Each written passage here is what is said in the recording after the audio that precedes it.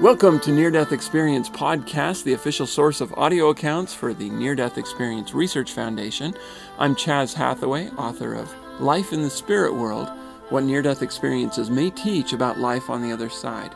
Today we're going to share the experience of Kamme, I hope I'm pronouncing that right, K-A-M-M-E, Kamme, and she says, "Before I left my body, I felt cold from the inside out.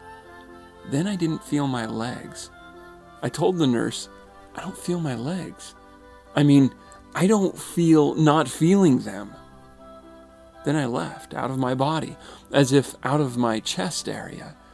I was very high upon the wall, nose to nose with a clock.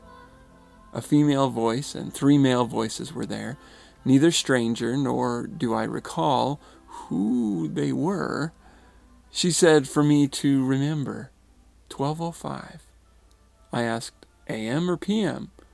She said it didn't matter, just remember 12:05. I looked very far down to the yelling I heard. I saw the room and the people far away. Then I was there, standing there, but they wouldn't move for me to see. I leaned through them or something. Then my vantage point took me to the head of the bed. I thought, oh, I don't look too good. I should have taken better care of myself. The voices said I didn't have much time. The people were upset, and I didn't understand why. I was fine. One lady yelled numbers. The other moved faster. She said, 19/11, and I thought, oh? If I run out of numbers, doesn't that mean I'm dead? And I laughed. This is it?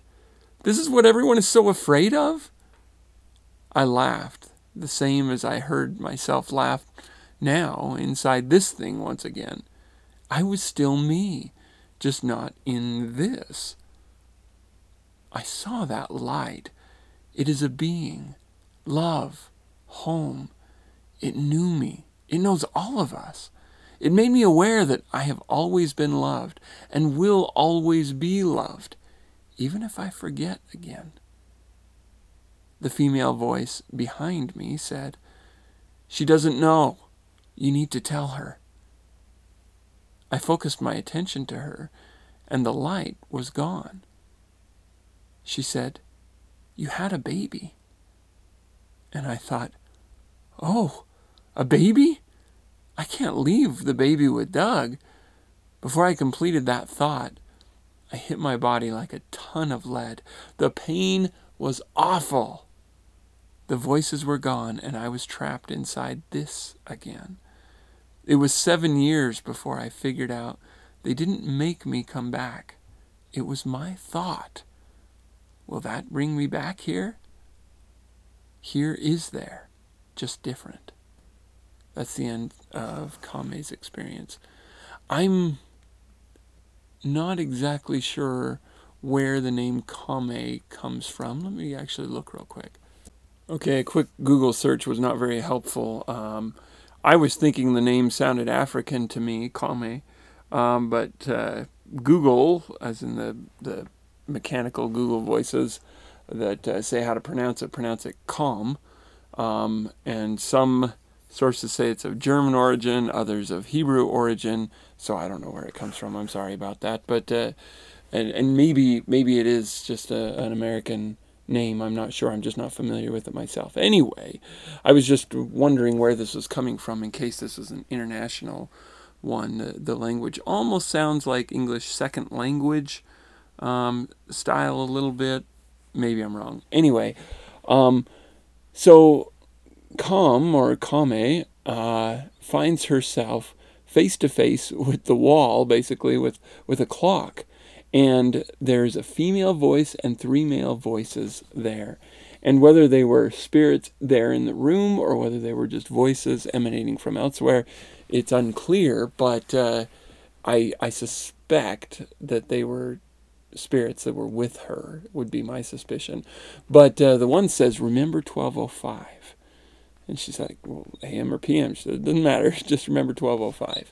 That's what time it is. That's probably why she's face to face with the clock when she comes out, rather than facing her body or looking down at her body. But when she looks back, she finds that it's very far away. And as she thinks about being there, she is there. She finds herself immediately there. And though the people are kind of in the way, so she can't see well, the doctors and everything are in the way, she leans in through them, from what I can tell, and finds herself there. It's interesting that Kamme keeps referring to her body as this thing. I can imagine her telling this story. Maybe it was told in an audio file or something, video format or something initially. At least I picture that, because I picture her gesturing down to her body. I could hear myself laughing the way I laugh, that I hear myself laugh now inside this thing once again. And then she says it was still me, just not in this. And I can imagine her gesturing to her body again. Clearly, the self that is you, the deepest part of you, is not confined to the body.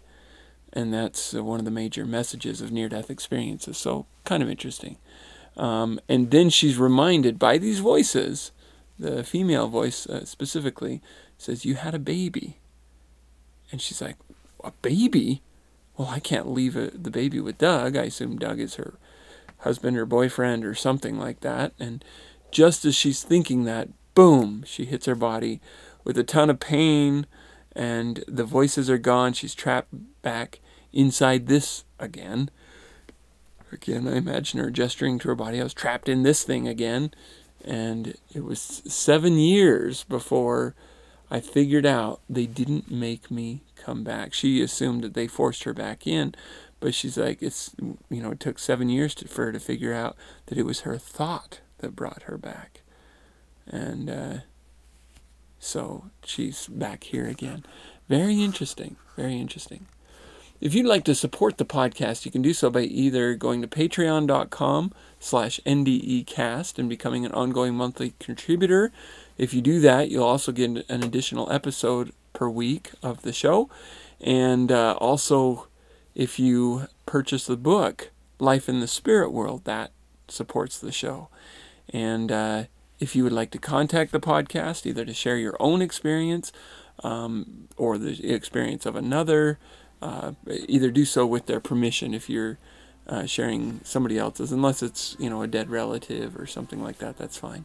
But also, if you'd like to ask a question, you can email neardeathexperiencepodcast@gmail.com. And thank you, all of you, so much again for listening.